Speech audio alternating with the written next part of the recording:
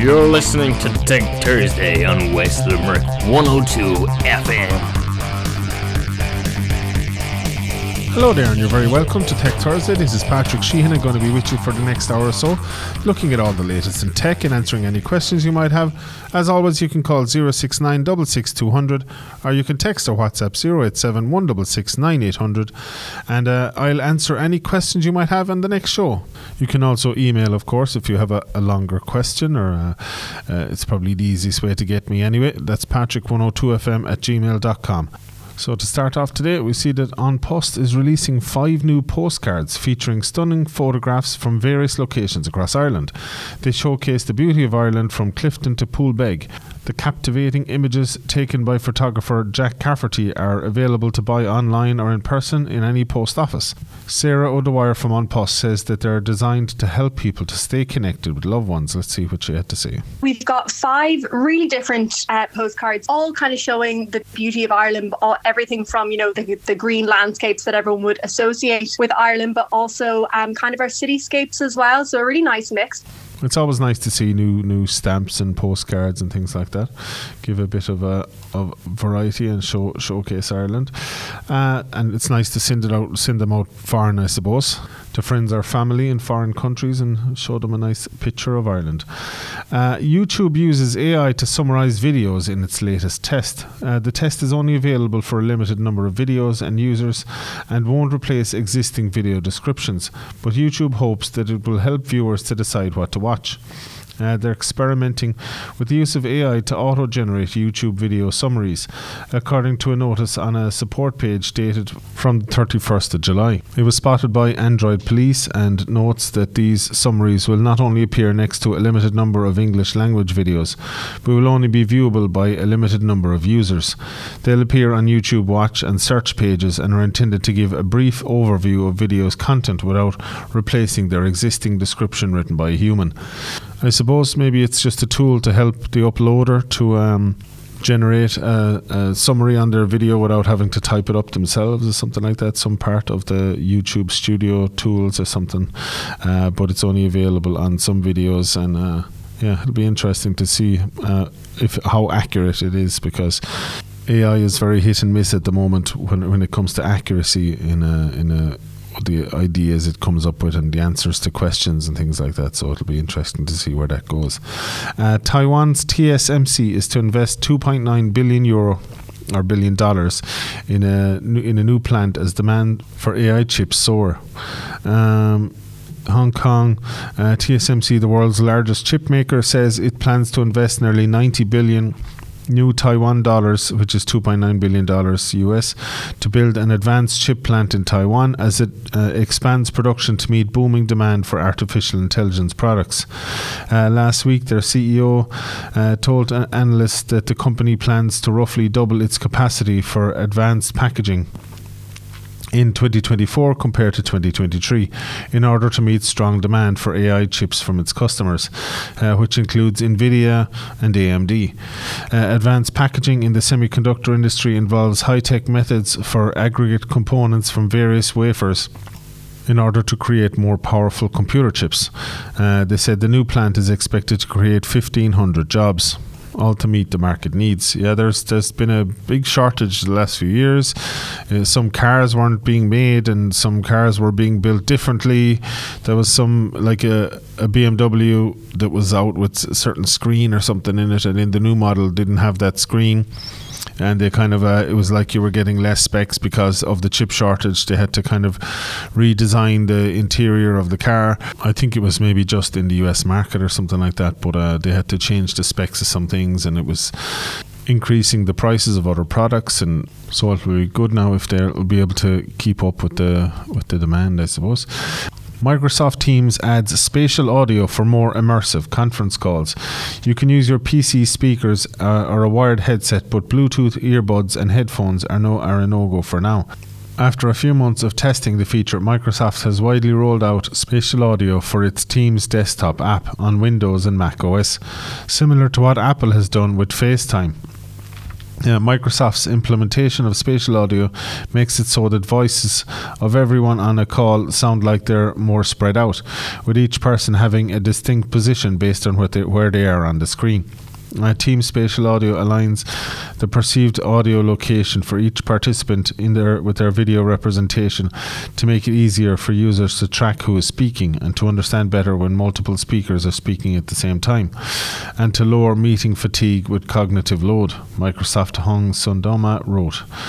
So yeah, that's a good idea, I suppose. It's we all remember years ago that thing, you have the headphones and the barber is cutting your hair and you can hear it on one side and hear it on the other side and it's moving around you and all that. So it's kind of that kind of effect. So if you have 4 people on a screen and you have a speaker set up, you can hear people from whatever direction or part of the screen they're on. So, and if 2 people are talking at the same time, left and right, we'll say you can hear one from the left speaker and one from the right. And then if you have a surround sound, I suppose it would be a more advanced version. You could hear more from different parts of the room and things like that. So that's pretty cool. Incandescent light bulbs are now banned in the US, and here's what to buy instead. So the old-fashioned light bulbs, they've been phased out here for a good while, but they're now out in the US as well. So this article on USA Today is looking what are the best alternatives. So they're looking at some light bulbs, I presume they'll be quite familiar to us anyway. LED light bulbs, smart light bulbs, compact fluorescent light bulbs, CFLs are still being sold and manufactured for now, though they are less efficient than LED light bulbs, so buyers should take caution. Sleek Lighting offers inexpensive light bulbs. So yeah, this is just one that they're looking at. Actually, that happened to me recently. My kitchen has been incredibly dark all the time, and so I was thinking to get, because in different offices I've been in and stuff, it's nice and bright because they have those long fluorescent bulbs, those like 4 foot, 5 foot long fluorescent bulbs, the double tubes, and I was thinking to put some of those in my kitchen to try to brighten it up a bit because it's not that bright. So I went to one of the local electrical stores and I was asking about those, and they said, did you think of considering the LED version? And I hadn't really, but they had like a more compact version of those. So I wanted to get the bulbs in the case and everything. So the light would be filtered. So this was like pre-filtered, a strip of LED lights, kind of a higher quality, about 5 foot long.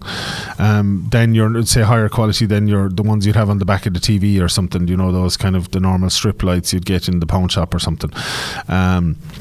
They were like pretty strong LEDs, but it was all encased, and the light is quite filtered, so you can't even make out the individual kind of LEDs, and it's a lot more compact as well. So yeah, I instead of putting 2 fluorescent bulbs, I actually the salesman convinced me that the LEDs would be better, so I got the LED kind of equivalent of fluorescent setup, and it's quite good now. I find it quite bright, and I suppose it would be a lot more light efficient as well. I actually kept the current lights I had those, the individual pointy lights, but they were extremely bright where they're pointing and the rest of the room is pitch dark. They're very one directional, so the fluorescent is doing all the kitchen part, and I pointed all those lights at kind of the other side where the table and chairs and all that is. So I at least I still get use out of those. It lights up where I need it to, and then the fluorescent light is for all the cooking and cleaning and everything else. I can see quite well what I'm doing. So yeah, that's handy if you're like me and you have a very dark kitchen, you're looking for something to brighten it up more, and a more I suppose energy efficient version of a fluorescent bulb setup. Then there's an LED version of those as well, the long unit, and you can actually change the color temperature of the light itself as well. There's like 3 different settings, kind of more yellowish and white and blue or something like that. but they're just different variations of white. We'll say they're not. It's not like a disco or something where it's bright blue and bright yellow or something like that. It's just variations on the color or the temperature of the light. So Alienware's new Aurora R16 desktop sheds gobs of plastic for a 40% smaller build. Alienware has clearly heard the feedback. Its pre-built Aura desktop PC needed work, particularly in the cooling department. So the new Alienware Aurora R16 is laser focused on fixing that, to the point that the company is largely ditching its trademark out of this world look. The new Aurora R16 is largely the same basic steel chassis inside, but with the same 25.2 litres of space for your components. But its boxy new design ditches multiple pounds of plastic to make the entire computer 40% smaller in volume, shrinking all the way down from 60.7 litres to 36. The goal, they said, is to not be impeded by plastics, or specifically for increased airflow, Alienware told journalists. So it looks quite good, the new redesign, very futuristic looking. The result is up to 10% lower CPU and 6% lower GPU temperatures and 20% quieter system on average. It's the quietest Aurora that the company has ever built, says longtime Alienware vet Eddie Goyanes. The PC now pulls its air through the stadium loop, a large looped vent on both sides in the front of the rig, with a single 120mm rear exhaust fan, and Alien Head logo at the front. Also has RGB LEDs inside, which is an optional 240mm liquid cooling radiator, or there's also an optional radiator with twin 120mm fans to go on top. So there's a few different varieties. So yeah, it just looks like a normal boxy PC, but the front part has a big long vent down along it. So it gets a bit more cooling, so that's good for Alienware fans, because they're not cheap, but they're high performance. So, and high performance usually needs high cooling. SOS, here's how to set your phone's emergency settings and why it could be a lifesaver. Now this article goes on to talk about Rapid OS. Or Rapid SOS. It's an app, I think, for SOS, but I don't know if it would be because it's talking about ringing 911, which is in America. So I don't know if it would be applicable to us. Any information is shared. How does Rapid OS? Here's how your gadgets can save your life. So you can set up with different wearable gadgets and things like that. I might look into this and have a look maybe for next week's show. Rapid SOS, if it works here. Exercising for as little as 3 seconds a day can make you stronger. 3 seconds? That's very short. Researchers in Australia found tiny amounts of activity performed regularly can improve fitness and health, as muscles like to be stimulated regularly. Scientists in Edith Cowan University found slowly lowering a heavy dumbbell from a bent to a straight arm 5 seconds or 5 days a week significantly improve muscle strength. The study, published in the European Journal of Applied Physiology, also found regular shorter sessions are more beneficial than 1 or 2 longer training sessions in a week. So that's quite good. It's maybe a less stressful option for some people. Do 10 or 15 minutes a day, 5 or 6 days a week when it's not much. When you even just go for a walk, and it's always good. Lift a bit of weights and things like that. And even if you're thinking, I'm going to have to be doing this for hours and hours, just do 10 minutes here, maybe have a break and do 10 minutes more or something like that, or do it every day. But anything you do that's more than what you're doing at the moment is an improvement, I suppose. Meta and the UFC are teaming up on a UFC-themed experience in Horizon Worlds to get ready to see a virtual octagon in Meta's metaverse social platform. Meta and the UFC are working together to make a special UFC-themed experience in Meta's Horizon Worlds social VR platform, according to a Meta blog post on Wednesday. In the UFC zone, you'll be able to watch 4K 180-degree streams of fights, socialise with other players about UFC, see a virtual recreation of the octagon, and compete in in-world games to get exclusive unlockable rewards, and eventually become a UFC Hall of Famer. It's set to launch sometime in November.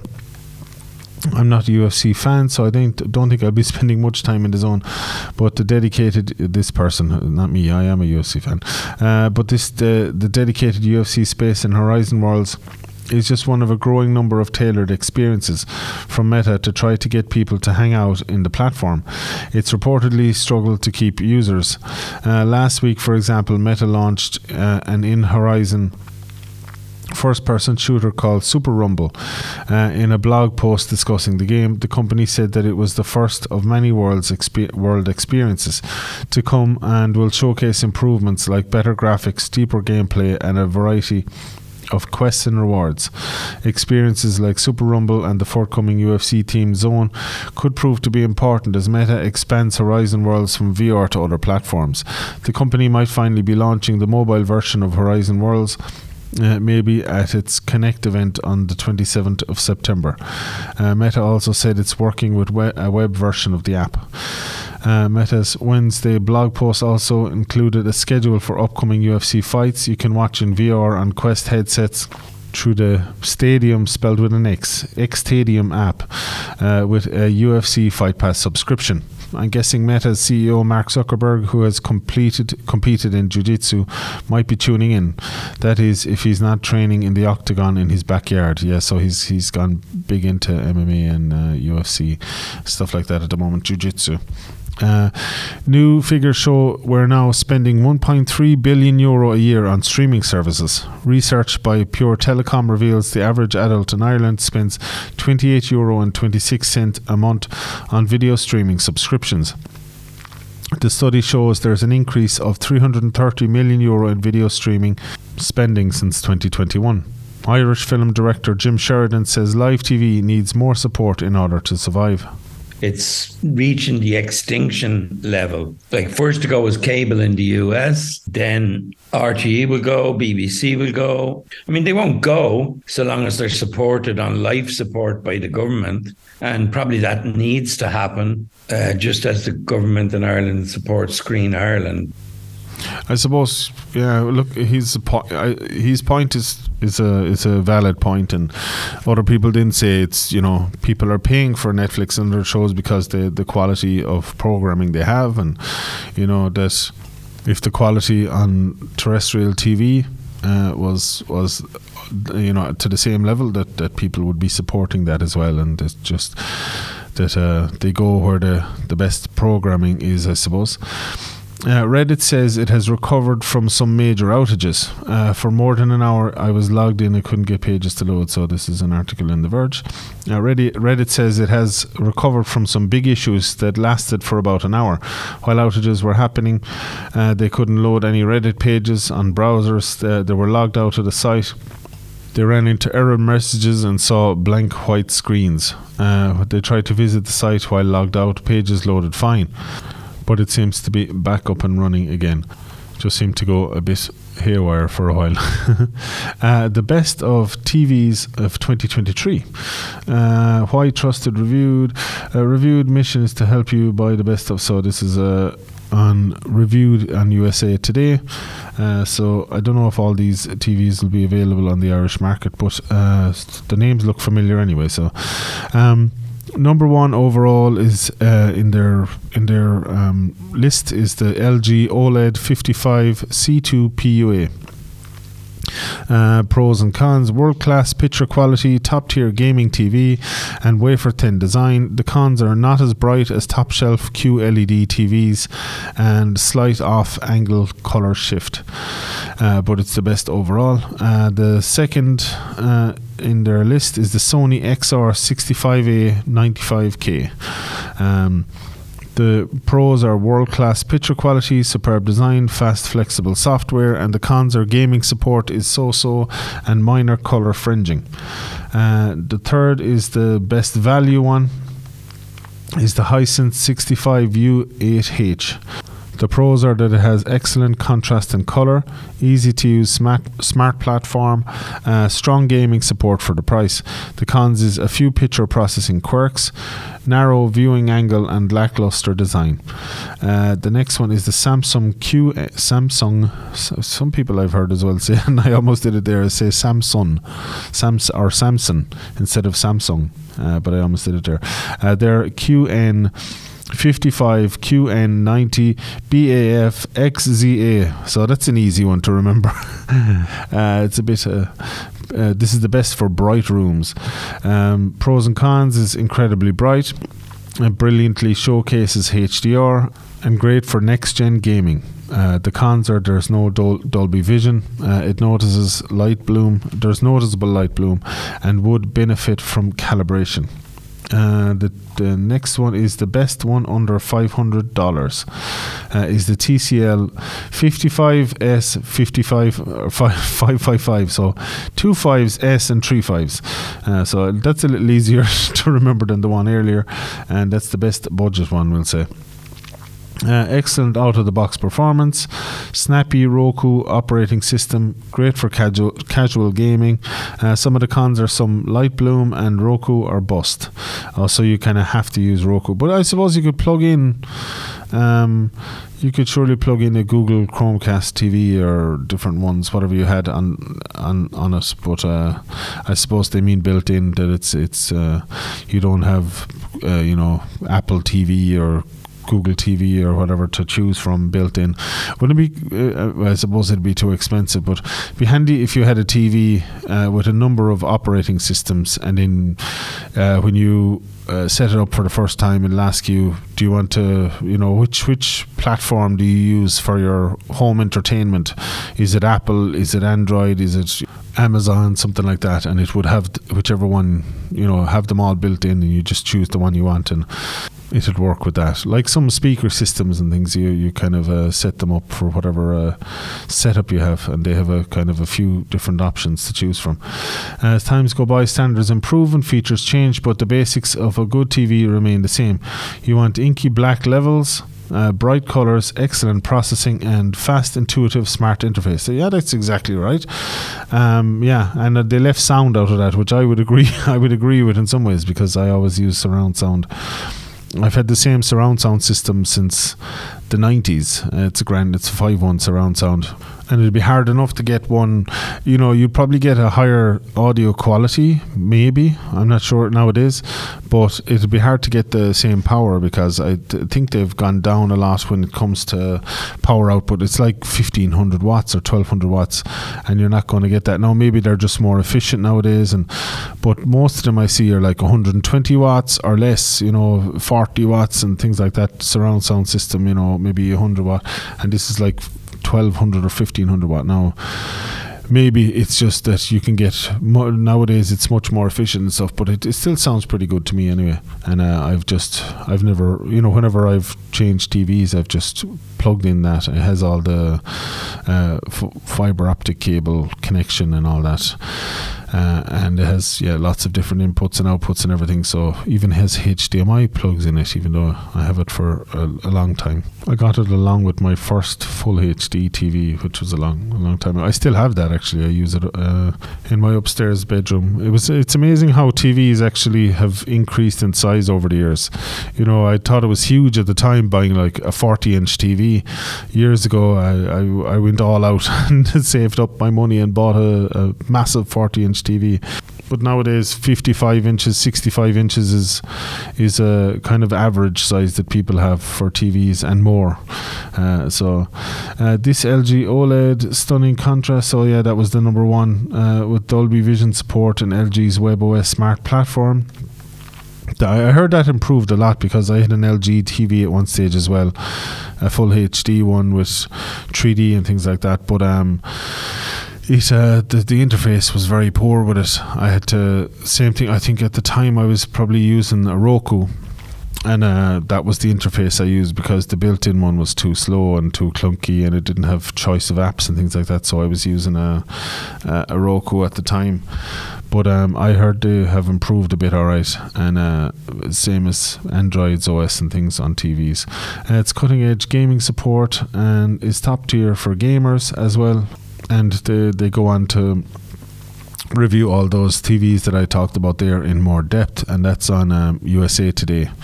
So if you want to have a look at those lists, they give all the different sizes. They come in 42 to 83 inches for that LG, and so on. What's the number 2? Sony is 55 and 65. The Hisense I was talking about, 55 to 75. Samsung goes up to 95 inches. That'd be, I don't know if I'd make it fit in my sitting room, but yeah, it goes from 43 to 95 inches. The TCL goes from 50 to 75 inches. And yeah, so that's it. That's some of the TVs. If you want to read in more depth, it's on USA Today on their website. Elon Musk says he's going to talk to Tim Cook about adjusting the Apple tax. I read that this morning, maybe on X as it's called now instead of Twitter. He was talking about creators, if they wanted to, I think it was posting videos, that they wouldn't be charging them, that whatever money they make, they get 100% of it themselves or something like that, and that they won't be charging fees. They were going to do it for free for the first year and then charge 30% after that, but now they've changed it where this is all off the top of my head now, but it's for free forever until you make over 100,000 a year or something like that, and then they'll charge the 30% after a year. So even if you start right now and you're making 100 grand straight away, they won't charge you, or £1 million. They won't charge you any fee for using the platform until a year. So for small creators and people starting up that are below 100 grand, which would be the vast majority, they won't get charged for it. But he was saying that if you're using an iPhone, you're still going to get caught with the Apple tax, which they charge everybody that wants to put an app on iPhones, and people are always giving out about it. But he says he's going to try to talk to Tim Cook, or Tim Apple as he was called once, and see if he would be able to work a deal to do the same as what they're doing. You know, that, okay, look, charge your fee, but wait till it's over 100 grand and after a year. And see if Tim Cook would be able to budge a bit. But if he budges with them, you'll have 100,000 other apps wanting the same kind of idea, and I don't know if that's going to happen. But he said he's going to talk about the Apple tax again in a post, and the billionaire said he will speak with Tim Cook to see if Apple CEO would adjust the 30% commission the company takes on an in-app purchase. Right now, Apple takes 30% cut on all in-app purchases on iOS, including the subscription sold by creators through Twitter, which is absolutely crazy. Do you know, the phone is just a host for say I want to put my app on your phone. And that's it. You pay your fee to have the app on the phone, but they want the stuff you sell in the app as well. They want a cut of that, and I don't know. It's a bit crazy, but that's the way it's always been. And I hear so many different creators and so many different companies giving out about it that they charge so much that other companies don't, to the same extent anyway. But Musk says he wants to change this so that Apple only takes 30% commission on the portion of the payout kept by Twitter. Musk adds that Twitter is also changing the way it takes cuts from its creators. Instead of taking 10% of subscription revenue from creators after 12 months. So it's only 10%. I was saying 30%. It's 30% is Apple's cut. That's why I was getting mixed up. Musk says Twitter will only take 10% once payouts exceed 100,000.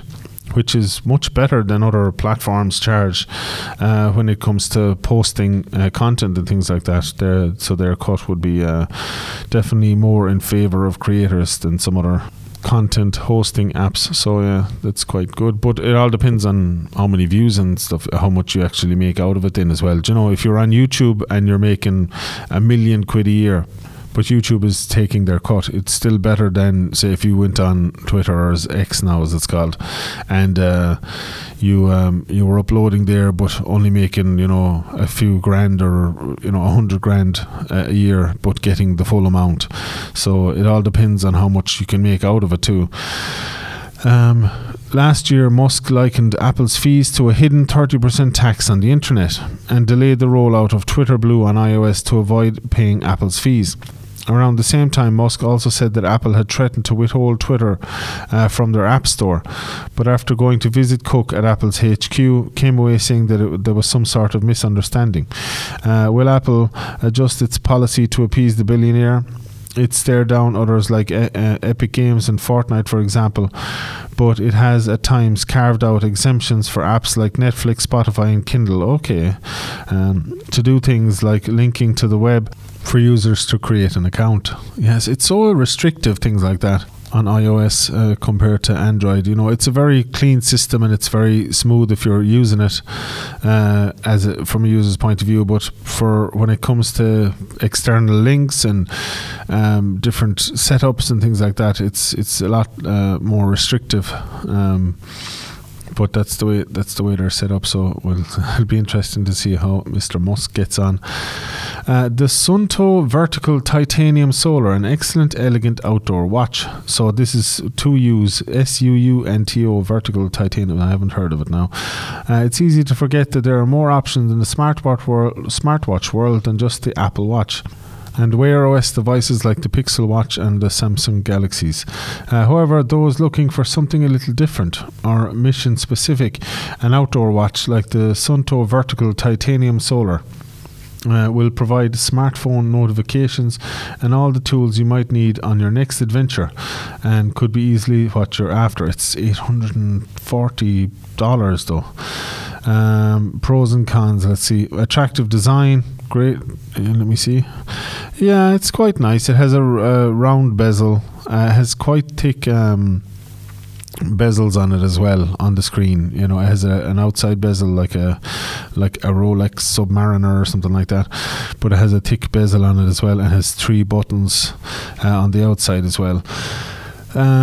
Attractive design, great fitness tracking features, and it's solar powered, but it lacks many popular smartwatch features, and it's premium price. So yeah, it is quite it has Bluetooth GPS, heart rate barometer and compass, 1.4 inch matrix display with high visibility in sunlight.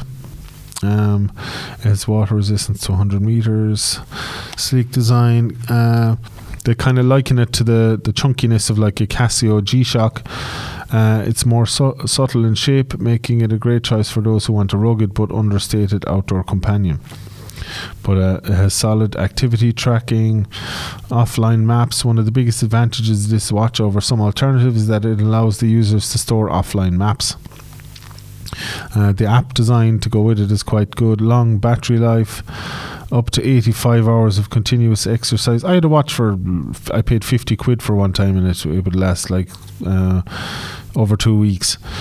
So this 85 hours is good, but with I suppose with GPS tracking and everything on it, I don't know the specs of the watch I had at the time. But 60 hours on the non-solar model with slightly less accurate tracking. You'll get 500 hours of continuous GPS tracking, and in daily mode, which turns location tracking off, you'll get up to 60 days with the non-solar model and up to a massive year with the solar model. That's very good. So that's very good, yeah. You can charge it up with solars, which is quite good. A little hard to test over a few weeks, but at the end of the testing period I still had over 90% remaining, which included using the device for fitness tracking and location-based workouts. So, it is quite cool, but the price is absolutely crazy. The Garmin Fenix 7 costs $650. It's just comparing it to some of the other ones. It's the least expensive version of it costs $629, but if you want the titanium clad one with the solar panels, it's $839. So yeah, it's quite an expensive gadget. DJI's new Osmo Action 4 camera delivers brighter footage for more money. It has a slightly larger image sensor and sells for a $70 premium compared to the older Action 3. It's launching its latest iteration of its sports action video camera, the Osmo Action 4, at $400. The new standard combo option is about $70 more expensive than the Osmo Action 3. It's succeeding, but the company is promising remarkable low-light performance with the new one, thanks to a new larger 1 to 1.3 inch image sensor. With the new sensor, Osmo Action 4 can capture more light through its f2.8 aperture 155 degree ultra-wide lens, which is similar to the one affixed to the Action 3. In addition, Action 4 can shoot footage in a 10-bit D-Log-M for higher dynamic range, giving you more color correction flexibility in the editing room. Action 4 also supports larger 512 gig micro SD cards to hold potentially larger video files. Even though Action 4's sensor is bigger than the Action 3's 1 to 1.7 inch one, both models capture 4K footage up to 120 frames per second max. This compares to the GoPro's current flagship Hero 2 Black camera, which can match that and support 5.3K up to 60 frames per second. So yeah, they're improving all the time. Actually, speaking of action shooting, I tried a stabilization gimbal actually during the week. A friend of mine gave it to me. He got a new one, and he gave me the old model, which is still only like 8 months old. So, but it's quite good. So it's the Zhiyun Smooth Q4. It's a stabilization gimbal for a mobile phone. And I find it quite good now. This one comes with it's like a magnetic light that goes onto it, which you can use. You can flip either way because it's magnetic. You can flip it back and forth. It has 3 filters or 3 or 4 filters with it as well that are magnetic, and different color filters on the light part of it. But the actual stabilization gimbal itself, it has an extendable, it has a tripod that comes with it, and it's also extendable like a selfie stick, so it can pull out, not as long as a lot of selfie sticks, but quite good. It's a 3-axis stabilization.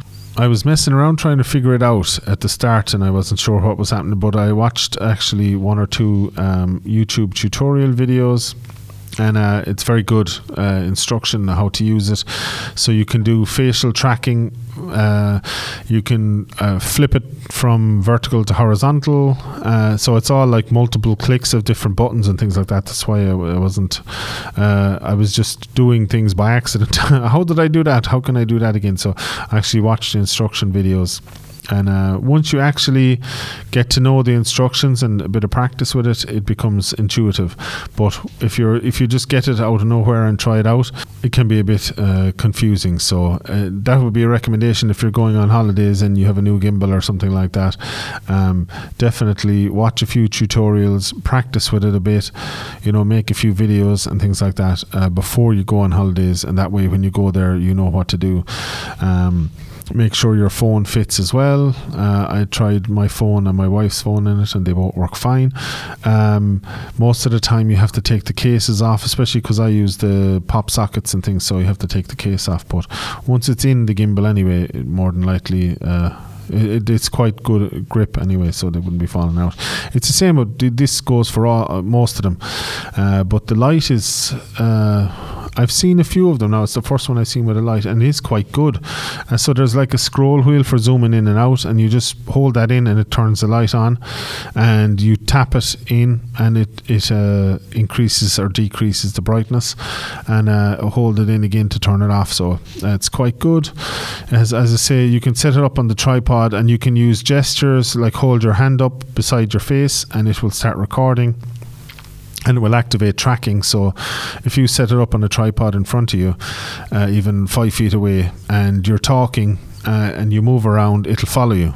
So it's quite good. It's quite smooth, as the name goes. So, but there's the DJI Osmo. I think there's a few different ones out there. The Hohem brand, HOHEM is another one.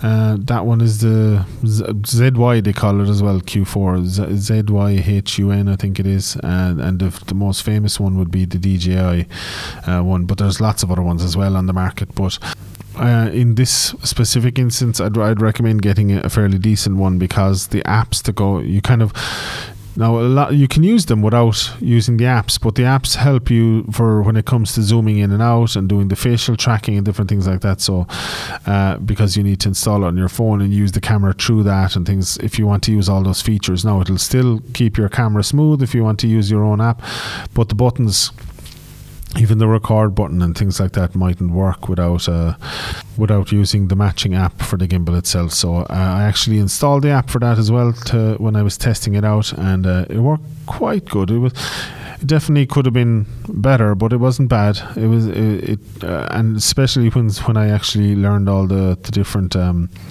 gestures and different buttons and combinations of buttons to press to do all the different vertical, horizontal, and different tricks it can do, different modes, and you can press the modes off of the thing itself. That was the Zion Smooth Q4. So there is a newer model now as well that a friend of mine has. That's why he gave me this one to try out.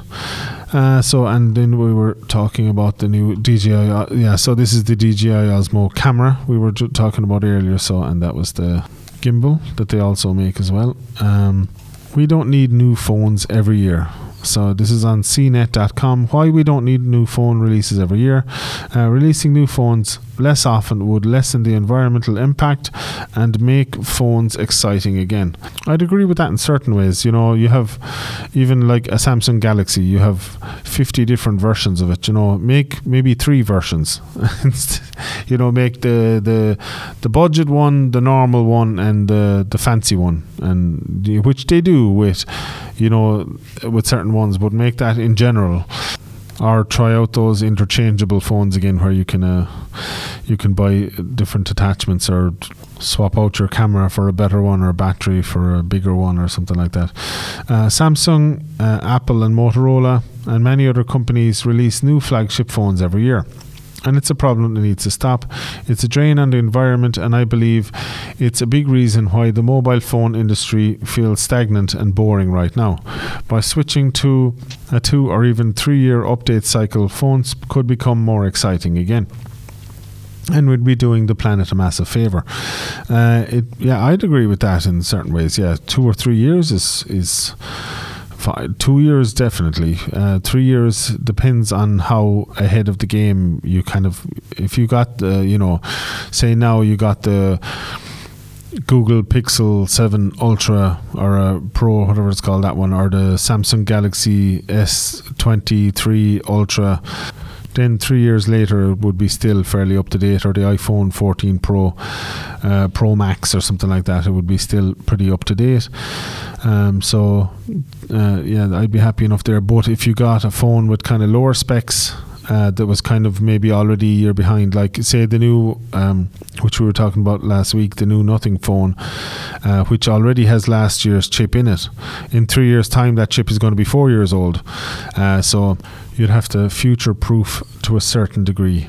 What would help as well is if they brought back changeable batteries, where you could take out, you know, because even I have the Nothing Phone 1 now, and it's maybe a year old, but it's in perfect condition. You know, it hasn't been dropped or damaged or anything like that. And it's probably survived the best of any phone I've ever had. But it's still, I notice now it's starting to use battery a little bit quicker. I'd love to be able to take the back off, like my old Nokia 3310, take out the battery, put in a new battery, even if I had to pay 50 quid for it, and put in the new battery, and it'll give it a new lease of life. Also, if they had kind of rules more where companies have to give like maybe a 3 or 4 year update or something like that as standard with phones. But Let's see what more they had to say. It became standard practice for flagship phones from almost all brands being refreshed every year. We expect Apple to release new iPhones in September, Samsung to launch the new Galaxy S series phones in January or February, and Google to debut new Pixels in October. The industry runs like clockwork, and it means that there is also a flashy new product to buy wherever you're upgrading from a 5-year-old handset or simply want the latest, greatest tech available. And the other thing is they don't just release one new, they sometimes slow release. So here's the new Pixel 7. And, in a month's time you can have the Pro. Now, I don't think they do it, but some companies do that. They hold off on the Pro. I think Apple might do it with certain ones, or different companies do it.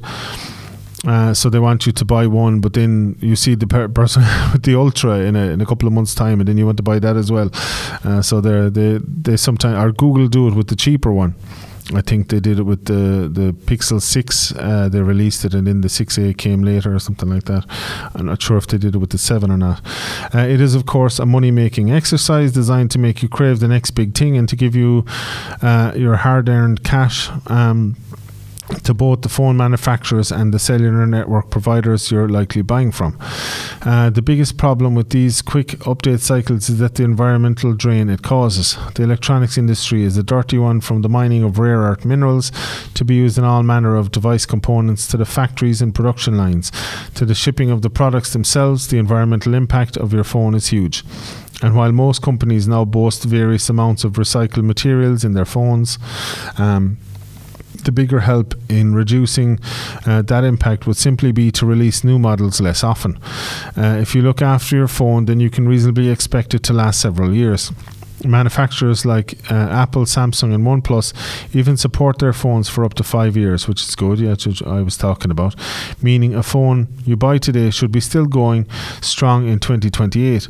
Releasing phones less often would encourage people to hold on to their devices for longer, keeping devices out of landfills and requiring fewer resources to produce and ship brand new phones every year.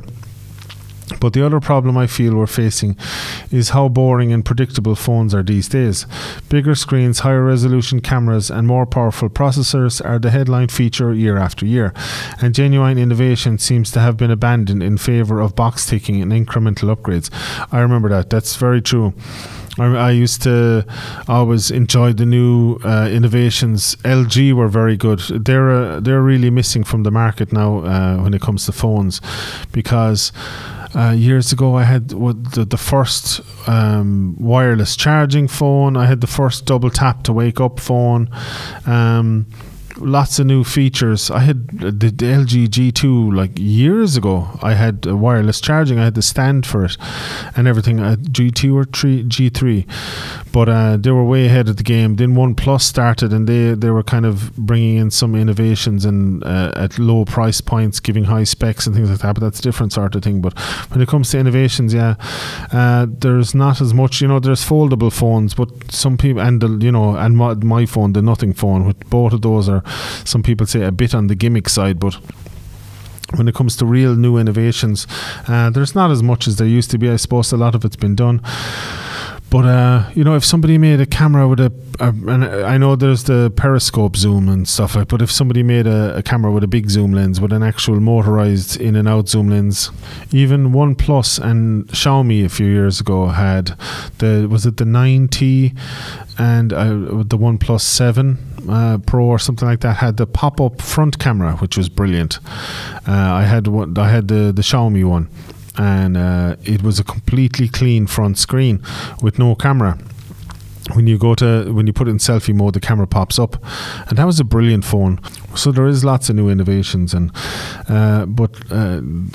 let's see how they link that into the article. I hope that foldable phones might spark some excitement in the industry, but it hasn't happened yet.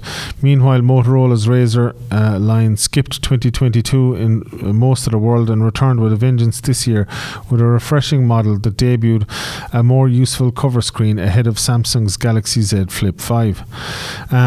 With 2 or 3 year update cycles, companies could hold on to new features for longer, making the eventual launch of a new model seem like a bigger deal.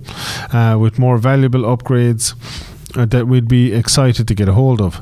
I just sat through Samsung's Unpacked event where the Galaxy Z Fold 5 was unveiled, a slight upgrade over the Z Fold 4. But when I compare it to the original Fold launch in 2019, the difference is huge. That's actually another thing too. You know, once a phone has been out for a couple of months, I'd be thinking, oh, you know what, I won't bother now because they'll be already hyping up. You know, if it's out for 4 or 5 months, especially, I'd be like, even the Google Pixel 7, you know, I saw there was some offers on it there, and I was saying, oh, you know, I didn't upgrade to the new version of my phone. You know, that's a bit cheaper now, the Google Pixel 7 Pro or something like that. If I sold my phone, I could trade up to that. But then I was like, yeah, but in 2 months' time, they're going to have the new models out and it'll be already kind of out of date. And I was, you know, I was hesitant about it. But if I saw there was a sale on and, oh yeah, Google, they're not changing their phones until every 2 or 3 years. So it's like a PlayStation. You know, it's okay even now, 3 years down the line, to buy a PS5 because, you know, it's going to be a few years down the line again before we'll see anything from a PS6. So, you know, that might be a good reason as well to drag it out a bit, because they'll still keep selling those phones, and you know they can keep making the refinements and do app upgrades and improvements to the cameras, and they can do a lot to upgrade those phones in the meantime to keep you buying them. You know, say, start some new marketing campaigns and it'll be good for the current users as well. You know, have the marketing campaign, you know, the even if it's a phone that's a year old, we now have updated the cameras, and you know we have improved and added night vision and added different things which you can do in software nowadays, which is done a lot, and use that as a selling point to keep selling a phone, especially when people know that, you know what, I can buy it now even though it's a year down the line because I know it's not going to be replaced until next year or the year after. So yeah, that's it. There is benefits, and they can still make the sales, and it'll be easier for them when it comes to manufacturing as well.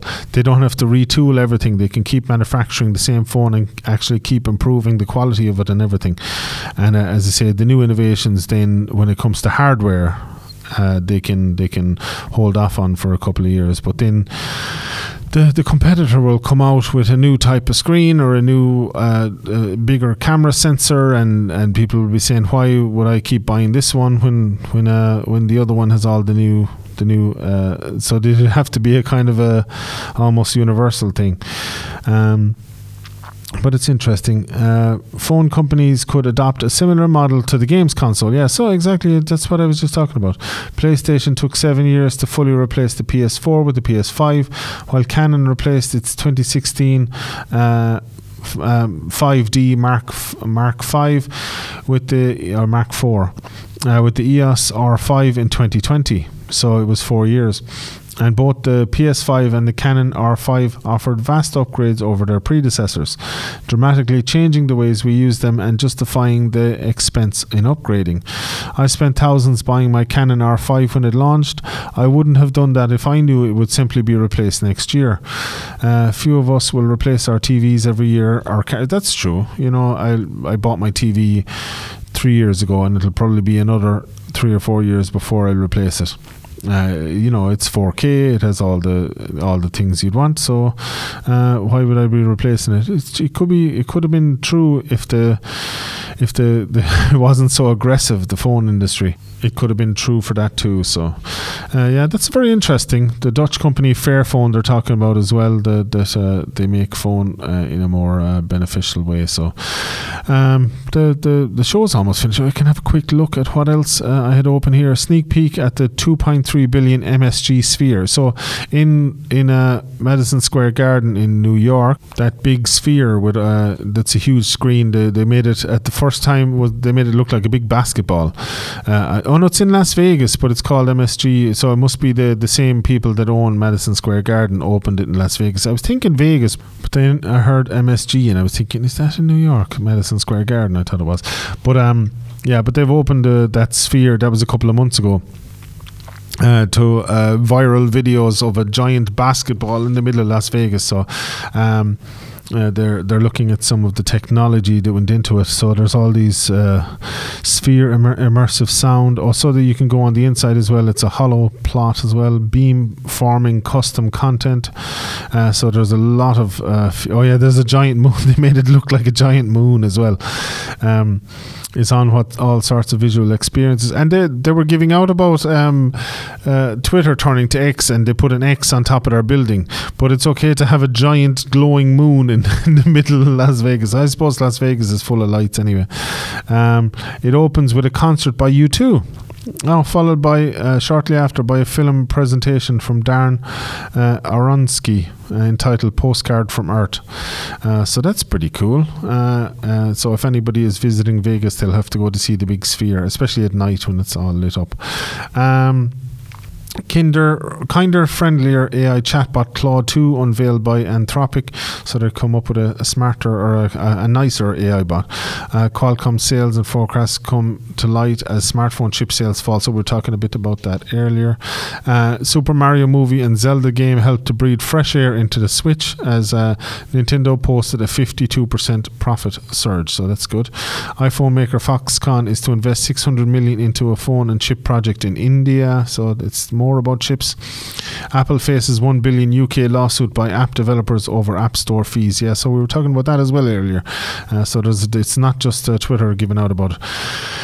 So that's been Tech Thursday for today. Hope you've enjoyed it. As always, you can call 069 66 200, or you can text or WhatsApp 087 166 9800 for any questions you might have for the next show. You can email myself as well, patrick102fm@gmail.com. and I will answer your question on the next show. I hope you've enjoyed it. I'll be with you again next week. Bye-bye. You're listening to Tech Thursday on West Limerick 102 FM.